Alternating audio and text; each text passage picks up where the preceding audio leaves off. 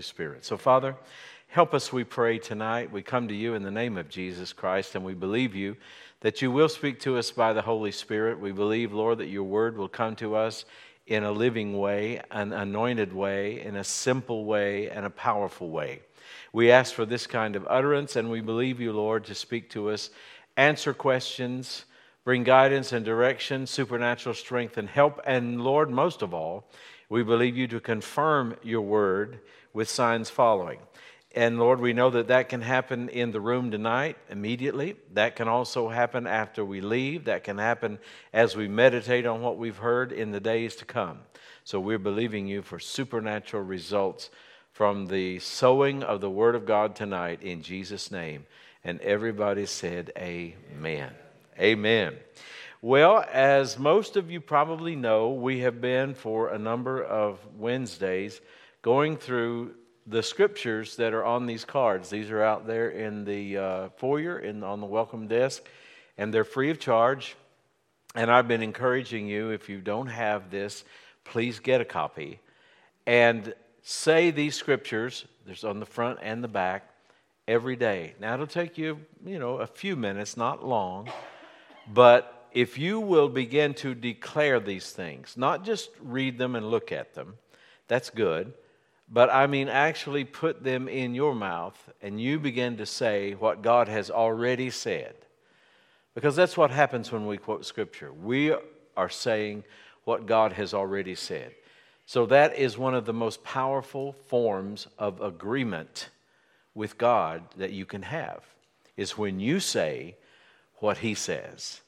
And one of the things that begins to happen when we do this is, you begin then to catch those things that are not in line with what God has said.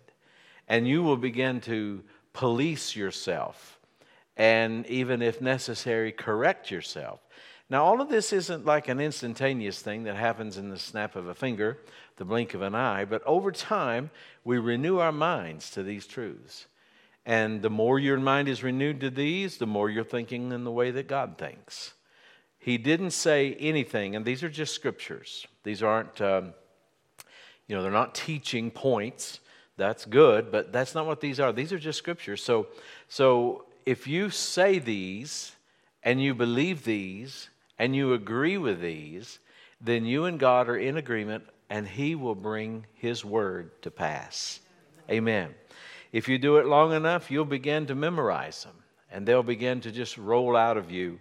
And the power of God is always present to confirm His word. Amen. So we encourage you to get the card. And also they're on the website. You can download these. I have these on my phone. But either way you want to do it is fine. And of course, we have done this now for a number of Wednesdays. And we've actually finished the first page. Isn't that amazing?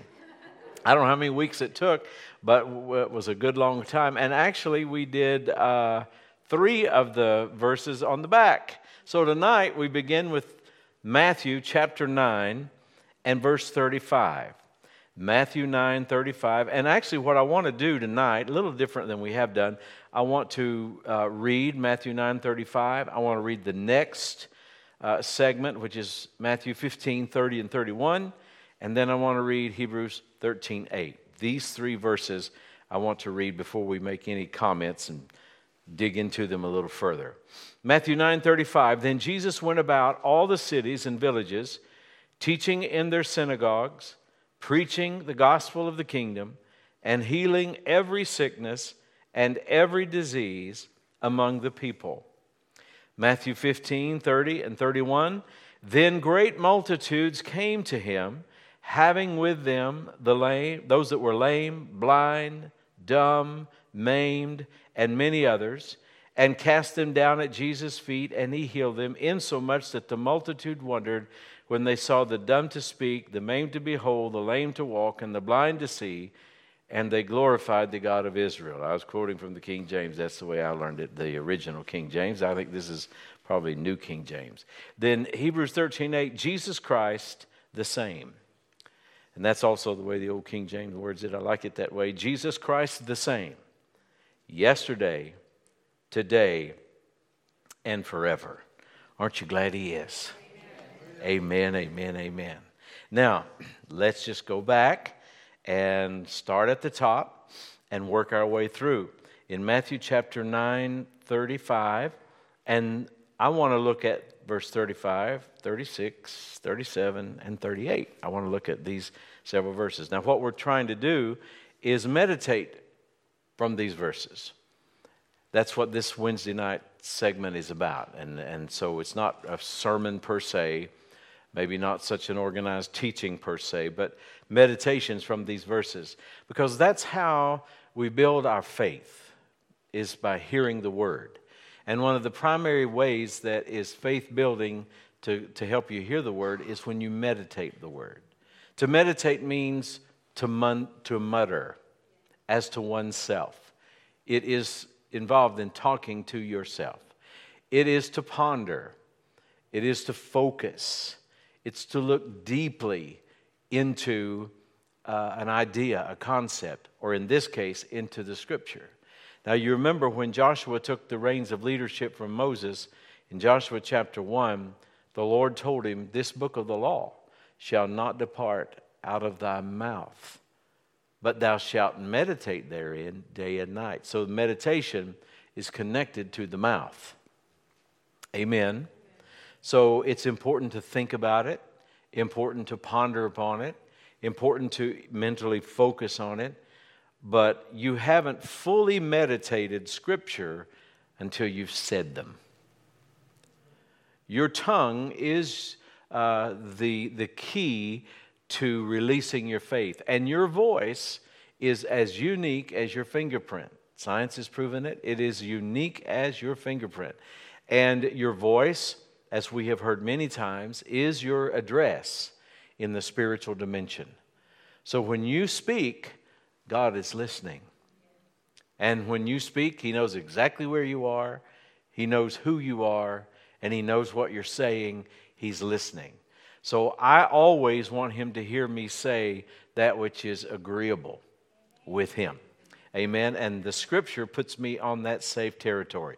Now, if I'm just talking about my opinion, if I'm just talking about my feelings, I may get off. I might be mistaken. I could be wrong. But if I stay with the Word, I'm on solid ground. I'm in good territory. Amen. And so that's what we're doing with these Scriptures. And so that's why we wander off into some little trails here and there and take some verses in context to get the idea of where these verses came from, where they're located in Scripture, and how they connect to other ones as well. So in Matthew 9:35, I will reread that, but read down through verse 38. It says, "And Jesus went about all the cities and villages, teaching in their synagogues and preaching the gospel of the kingdom and healing every sickness and every disease among the people. But when He saw the multitudes, He was moved with compassion on them because they fainted and were scattered abroad as sheep having no shepherd. Then saith He unto His disciples, The harvest truly is plenteous, but the laborers are few. Pray ye therefore the Lord of the harvest, that He will send forth laborers into His harvest." What kind of laborers was He talking about? What are these harvest laborers? Well, they must have been going to do the same thing that Jesus was doing. He wasn't talking about them doing something different, was He? He was saying, I'm only able to be in one place at one time because I'm in a physical body, and we need help. We need more people doing what I'm doing. Well, what were you doing, Jesus? Verse 35, teaching, preaching, and healing.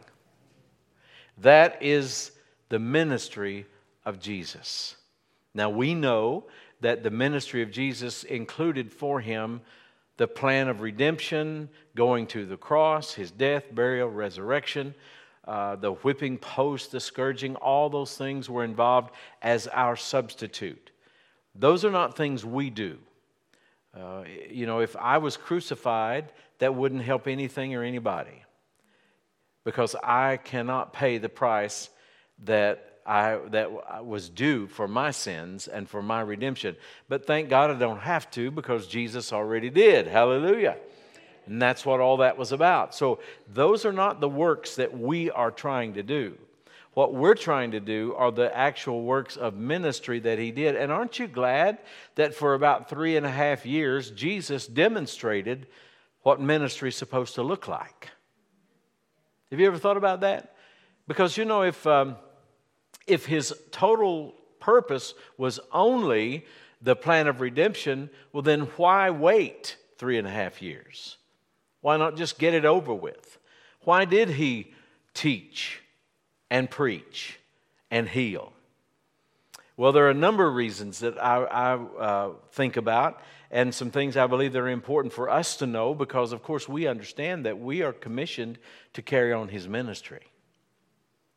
Now, I understand, and probably many of you understand, that in the world today we're in, especially in the American and Western church world, there are a lot of formulas and theories and ideas about how to grow church, how to grow ministry, and how to do ministry. And I'm not saying all of it's bad, because it isn't all bad. I'm not saying it's not that they're not things from God. But I am going to make this statement that's pretty tough, but it's true. A lot of things that are circulating in the modern church world about how to do church are just carnal, fleshly, emotional, intellectual ideas that don't have spiritual power. You know, I'm not the sharpest knife in the drawer. I know that. But I'm not stupid. I know that there are some things that if we wanted to gear up, pay for, and do, that there are things that would attract crowds, maybe more than we have, you know. Get more people involved, get more people here. But the thing I always want to make sure of is, number one, is it what God wants us to do? And then number two, is this going to really add spiritual value to the people that will come and receive from it? Because, you know, you can go to a lot of places and have a social function. You can go to ball games, you can go to golf tournaments, you can go to all kinds of social events, sporting events. You can go to places and there are big crowds. You can go to shows, concerts, opera, ballet, drama. You can go to the movies, and maybe if it's a really popular movie, the place is packed. But how many of you know that that's not meeting the spiritual needs of people? The church is unique in its call. The church, the body of Christ, is unique in its call. Nobody is called to do what the church is called to do.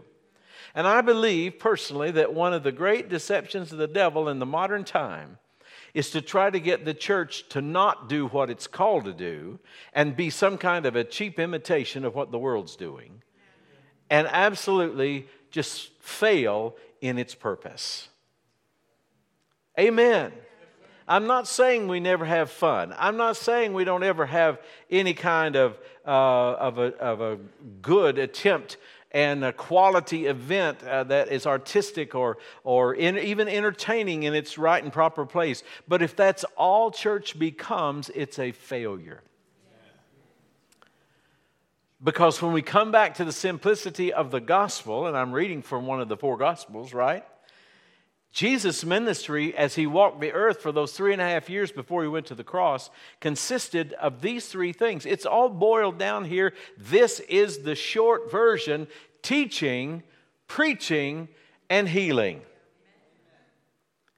So a church that doesn't teach isn't a real church. Not in the New Testament sense. Not completely. Not fully. And I thank you for that deafening silence there. A church that doesn't preach, it's just a modern reality today. Pastors are in some circles, they're kind of trained and admonished. Don't preach at people. People don't want to be preached at. Well, Jesus preached, and I'm sure not everybody that heard him liked what he had to say. I've had some people mad at me, but they haven't crucified me yet. So he didn't always say what people wanted to hear. And teaching is the explanation and the presentation of biblical truth, and preaching is kind of the proclamation of it. It's not so much explanation as it is proclamation, and we need a balance of both.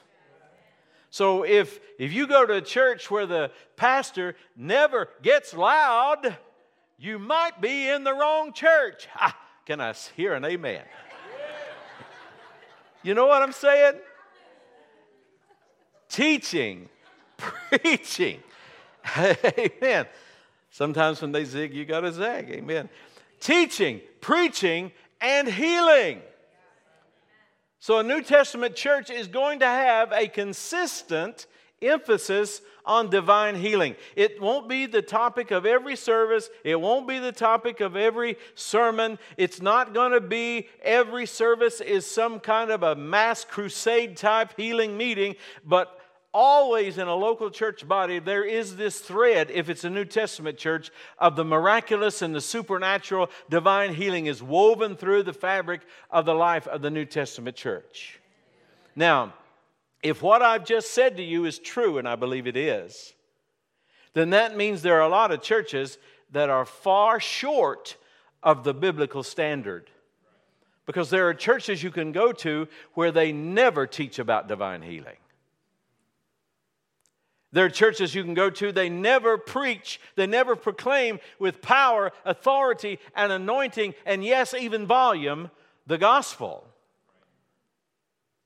There are motivational talks, there are quiet devotions, there are even songs, there are all kinds of these things that are traditionally part of various kinds of churches and organizations. But I'm telling you, the world doesn't need our tradition as much as it needs the power of the reality of the gospel of the Lord Jesus Christ. We need to represent Jesus faithfully, accurately, simply, and powerfully, and under the anointing. And when we do, we will do some teaching, we'll do some preaching, and there'll be some healing. Can you say amen? Hallelujah. So Jesus was doing this kind of ministry, and notice what he said in verses 37 and 38. He said there's a lot of work to do. Now I'm paraphrasing, obviously. The harvest truly is plenteous. And he told the disciples, pray for laborers, pray for more teachers, pray for more preachers, and pray for the ministry of healing to come into our midst. Pray for laborers that know how to flow in these things. We need to be hooked up with people that know how to flow in the Holy Ghost. We all start out as babies. We all start out ignorant of so much. I know that was true for me. And I know the feeling sometimes to be in situations where the Lord has put you into an atmosphere that you have not been used to. And there's a move of God that you've maybe never seen or experienced before. And our mind is sometimes goes a little bit tilt, and we're trying to figure out, is this right or not? Or is it good or not? But when you go to the Word and you check your own spirit that's indwelt by the Holy Spirit, and you prove that it's right, then you just need to jump in. You won't drown, you'll swim, I promise you. God is going to take care of you if you're hungry for Him. He said, blessed are they who hunger and thirst after righteousness. Why? For they shall be filled. And so I'm hungry for God. How about you? I am hungry for God. Oh, hallelujah, hallelujah, hallelujah. So when Jesus was ministering this way, whenever He was doing this, you know what He was doing? He was showing us the Father. He said, I always do those things. John chapter 8, we've already talked about this in some other messages recently. I always do those things that please my Father. He was showing us the Father.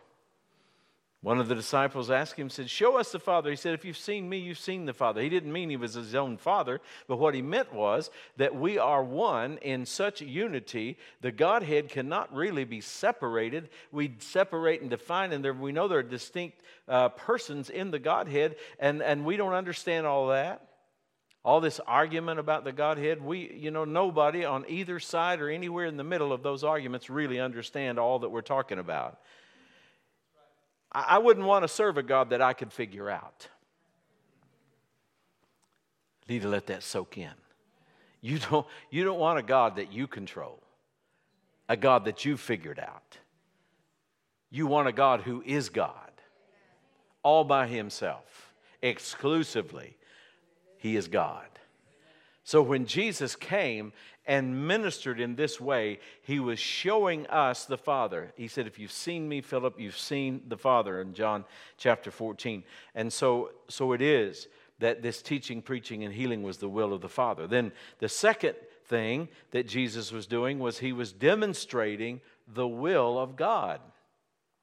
Isn't it amazing, if you listen to Christians talk, how many people are constantly referring to their prayer life and to what they need and what they desire from God with always these words, well, if it's the will, if it's God's will, or they don't know the will of God. Now, I understand that if we're believing God for a life major decision, we're believing God about direction and what to do, and I know that we wait on God, we want his will. I understand that. But when something's already spelled out in this book, I don't pray about the will of God, about healing. I never pray for myself or anybody to heal them if it's the Lord's will. Why? Because I know it's his will. I went to his word. I've already heard him speak on this subject. I know that it's his will. And so that's the way we need to approach this, that when we see Jesus healing, we're seeing a demonstration of the will of God. Then number 3, we know that he was doing what pleased the Father. As I referred to John chapter 8 a moment ago, Jesus said, I always do those things which please my Father. So teaching, preaching, and healing pleases the Father. And that should be good news for all of us, because if you are dealing with an issue in your body, you can know that it pleases the Lord to be healed of that. For you to be healed, for you to be well, for that thing to be gone, there's no doubt about it. Like the song we just sang, the word is crystal clear. No doubt about it. Hallelujah. And so he was doing what pleased the Father. Now, another thing he was doing in this kind of ministry was he was loving people. Jesus never did anything outside of love. Never. Not one step did he ever take out of the love walk. And so when he was healing and casting out devils and setting captives free, he was loving people. And we know around here that the God kind of love, agape, the love that has been shed abroad in your heart by the Holy Spirit, that love does what's best for people. That's about as simple of a definition as we can get to and be accurate with it, that the God kind of love always does what's best for you. Or as it manifests through you, it always does what's best for the other person. It's not an issue, a matter of whether they've earned it or not, or deserve it or not. And it's not really a matter, if we're doing the loving, it's not an issue of whether we really want to or not. We just make a choice to do what love does. Whether that person would consider themselves our enemy or our friend, whether they are generous or whether they're stingy, whether they're nice and pleasant or whether they're mean and nasty. It doesn't make any difference. Love just loves. Love just does what's best for people. And of course, that brings us back to a scripture that we've already looked at. And in this list here that we're telling you about, so many of these scriptures are that way. They tie in and you see a pattern developing. But one of the scriptures that we've already covered was Acts 10:38, how God anointed Jesus of Nazareth with the Holy Ghost and with power, who went about doing good and healing all that were oppressed of the devil, for God was with him. So when he was healing people, he was doing what was good for them. He was doing what was best for them. And then another thing I want to point out is that he was operating in the fullness of his covenant. Now, this is important, and this is something worth thinking about, meditating on, maybe reading some more, studying a little bit more about it. But you've got to understand that the new covenant did not begin until after the death, burial, and resurrection of Jesus. He had to shed his blood for the blood covenant, the new covenant, the better covenant established on better promises, that took place when Jesus died for us and took our place. So all the earthly ministry of Jesus when he was walking in the earth was technically, biblically, under the old covenant. The veil of the temple had not been rent in two. The way into the holiest had not been made available. They were still sacrificing their sacrifices and doing the things they were doing. And Jesus came and perfectly fulfilled the law. He did what no other human was ever able to do, and none could ever do again. He came and was a complete, perfect sacrifice. And so when he healed the sick, now this is the reason this is important is because of Hebrews 8:6 and Hebrews 12:4. And that's worth taking a note if you're taking notes. Hebrews 8:6 and Hebrews 12:4, which refers to the covenant we are under, the blood covenant sealed by the blood of Jesus, as being the new covenant. And it says in Hebrews 8:6 that it is a better covenant established upon better promises. So if the people, the multitudes came to Jesus for healing, and there's not one place in the Bible anywhere where he turned anybody away. There's not one person that he ever said, it's not the will of God to heal you. Not one person did he ever say, I don't want to do this. Not once. Not one person, not one time. And that was under a covenant that the Bible says was inferior to the one we have today. So there should be no question in our mind if God wants us healed. There should be no question if he will do it. Because we have a better covenant established upon better promises. One of the things Jesus did in his earthly ministry was he came and showed the world the potential of the old covenant.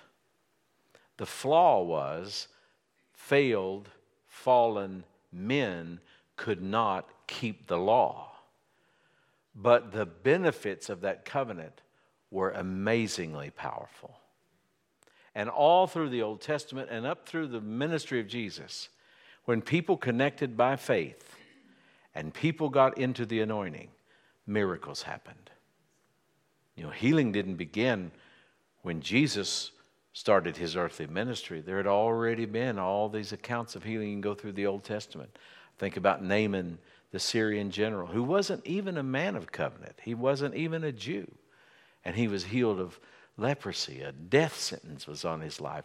And he was healed by simply obeying the command of the prophet and doing what the man of God said, and the power of God healed him. And over again, you see those miracles. And when we get to Jesus' day, because there would be no hindrance in Jesus, there was no sin in him, and nothing to hinder him, the power was flowing just like a river.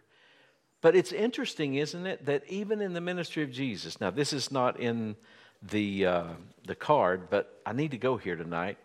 Didn't intend to, but I've got to, and that's Mark, the 6th chapter.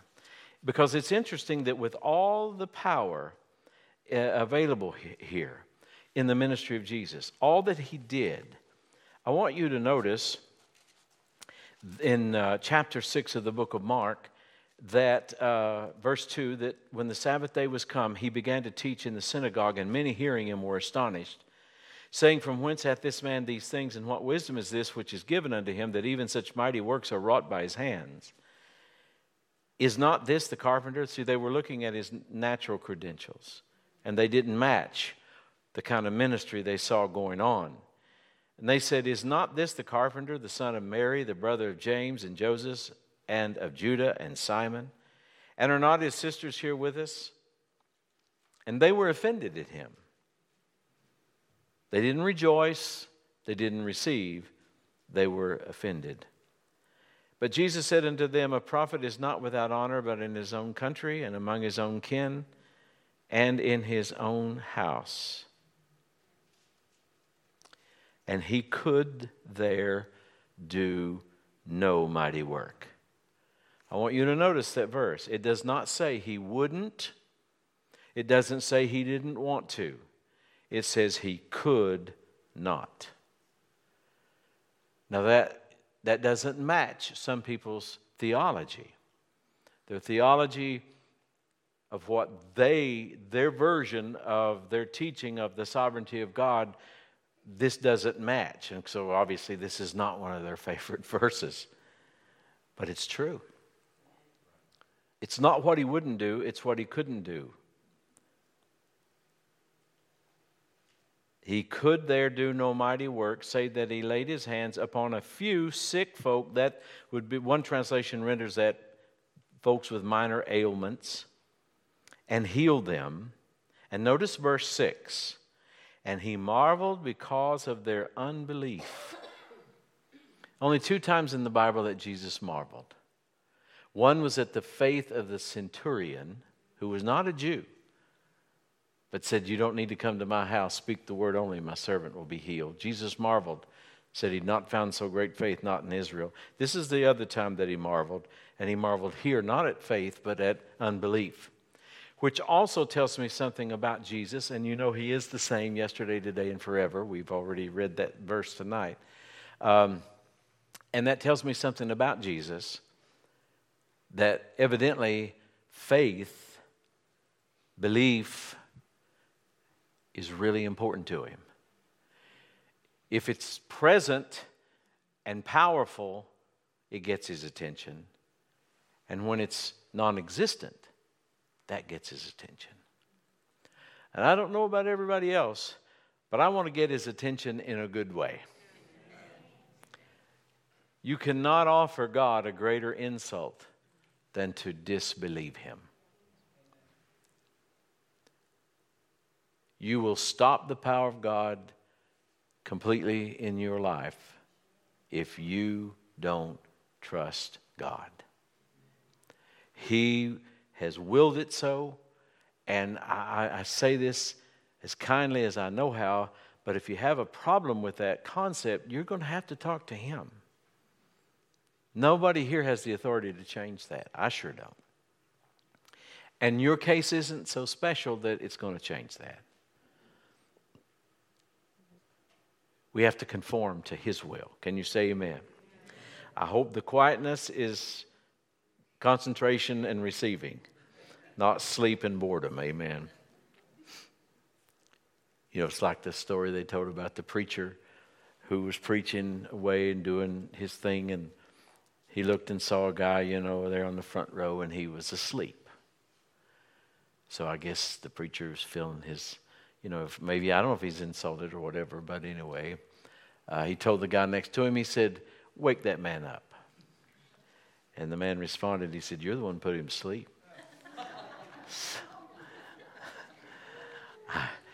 I'm not sure that's a true story, but anyway, you get the point. Praise the Lord. Old joke. But anyway, he marveled because of their unbelief. And then the latter part of the 6th verse is important too.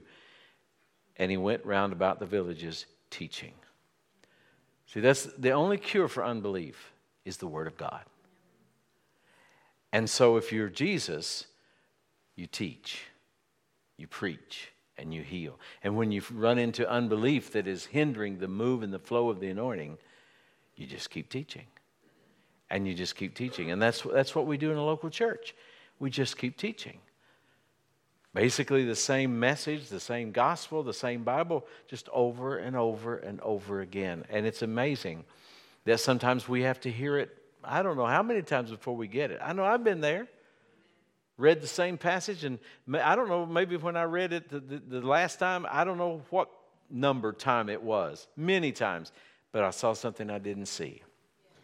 I remember years ago, this person isn't here, so I'm not going to mention any names either, but it's nobody here.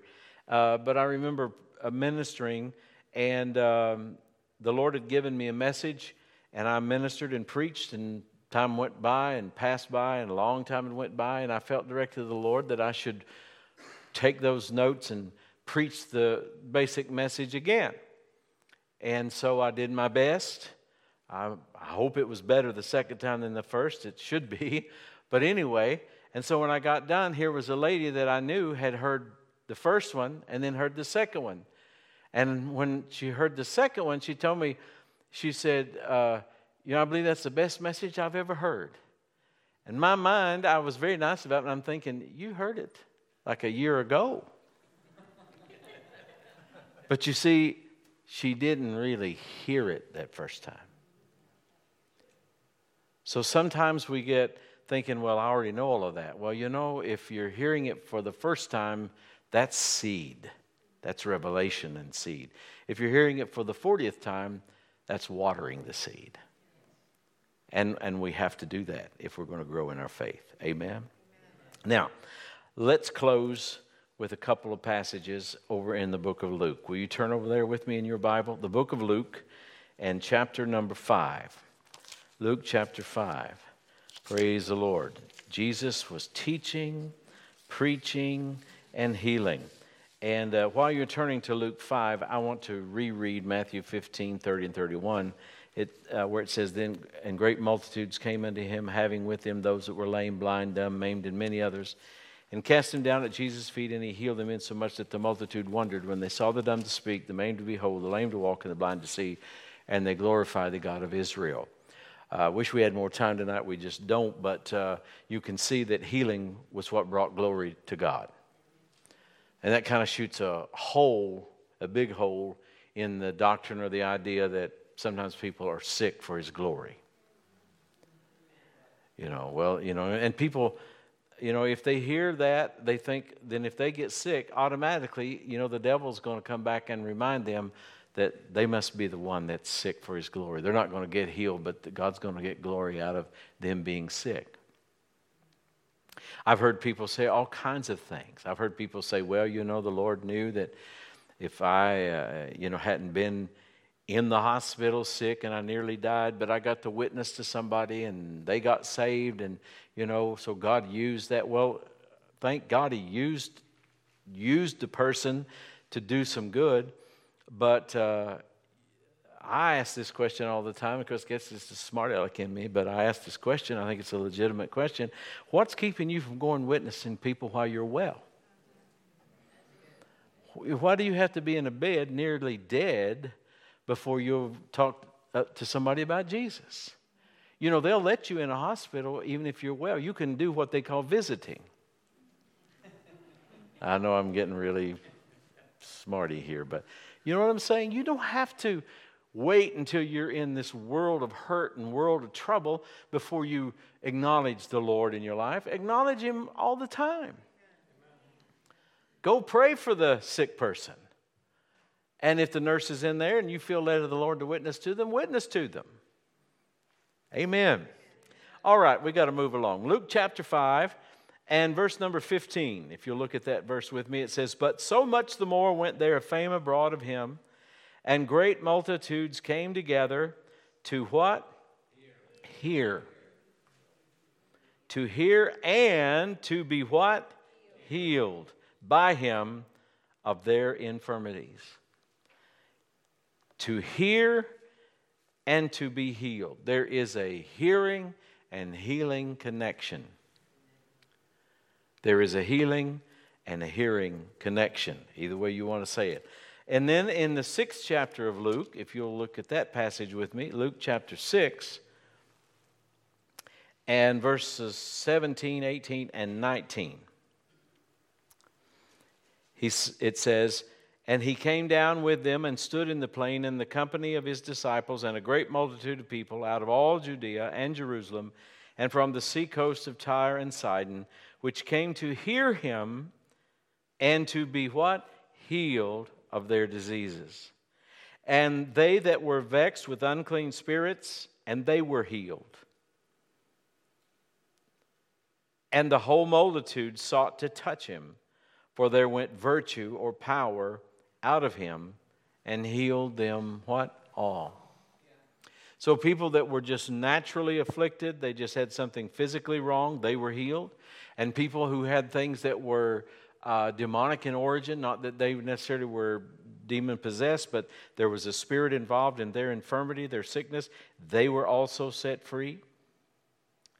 And notice, they were all healed. Can you imagine a service where they had brought together this great company of people and every sick person was healed? Every person bound by the devil was set free and delivered.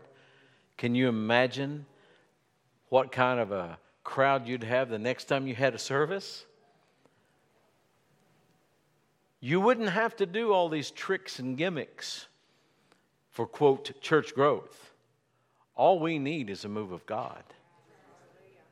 And not only would the church grow, but people are blessed. They're changed forever. Hallelujah. It's so important. It is so, so important. Hallelujah. And so, notice that they came to hear him and to be healed. And so what I want to close with is this. That's what we're doing on these Wednesday nights. Really, that's what you're doing even on Sunday morning. Because God's Word is medicine. We learned that from Proverbs 4. That was our first scripture on the list. And it doesn't say just the healing scriptures of medicine. It just says His Word is medicine. And so when we come to hear, healing is present. Healing's here tonight. You just have to reach out and take it. That's all you have to do is reach out and take it. Just receive it. Receive it. It belongs to you. We believe in the laying on of hands. We anoint people with oil. We minister healing as the Lord directs in different ways. We know that God's not limited to just one way that He does everything. But we do know this, that you can be healed even where you are, right in your seat. You can be healed tonight. You don't have to wait till Sunday. You don't have to wait till next week. You don't have to wait till you go back to the doctor to see what he might say. You can get your healing and then let him tell you what he sees later on, because God's Word is true. So, Father, in the name of Jesus tonight, I pray for all those who are in this room and all those who are watching this program. I believe, Lord, that the healing power of Jesus flows. I believe tonight, Lord, that there is a supernatural bandega librose frente que lebrasto na yedo ovudasi palama Christa frabantoya, a flow, a supernatural flow of the anointing of God. A powerful healing flow that will bring deliverance to those who are bound and set the captives free and cause pain to leave and disease to go and things to be turned and to be changed for the good, for the better, and to be made right in the name of Jesus. Lift up your hands right now, everybody, please, but especially if you need healing, lift your hands up and say, "Thank you, Lord. I receive my healing." Oh, hallelujah, hallelujah.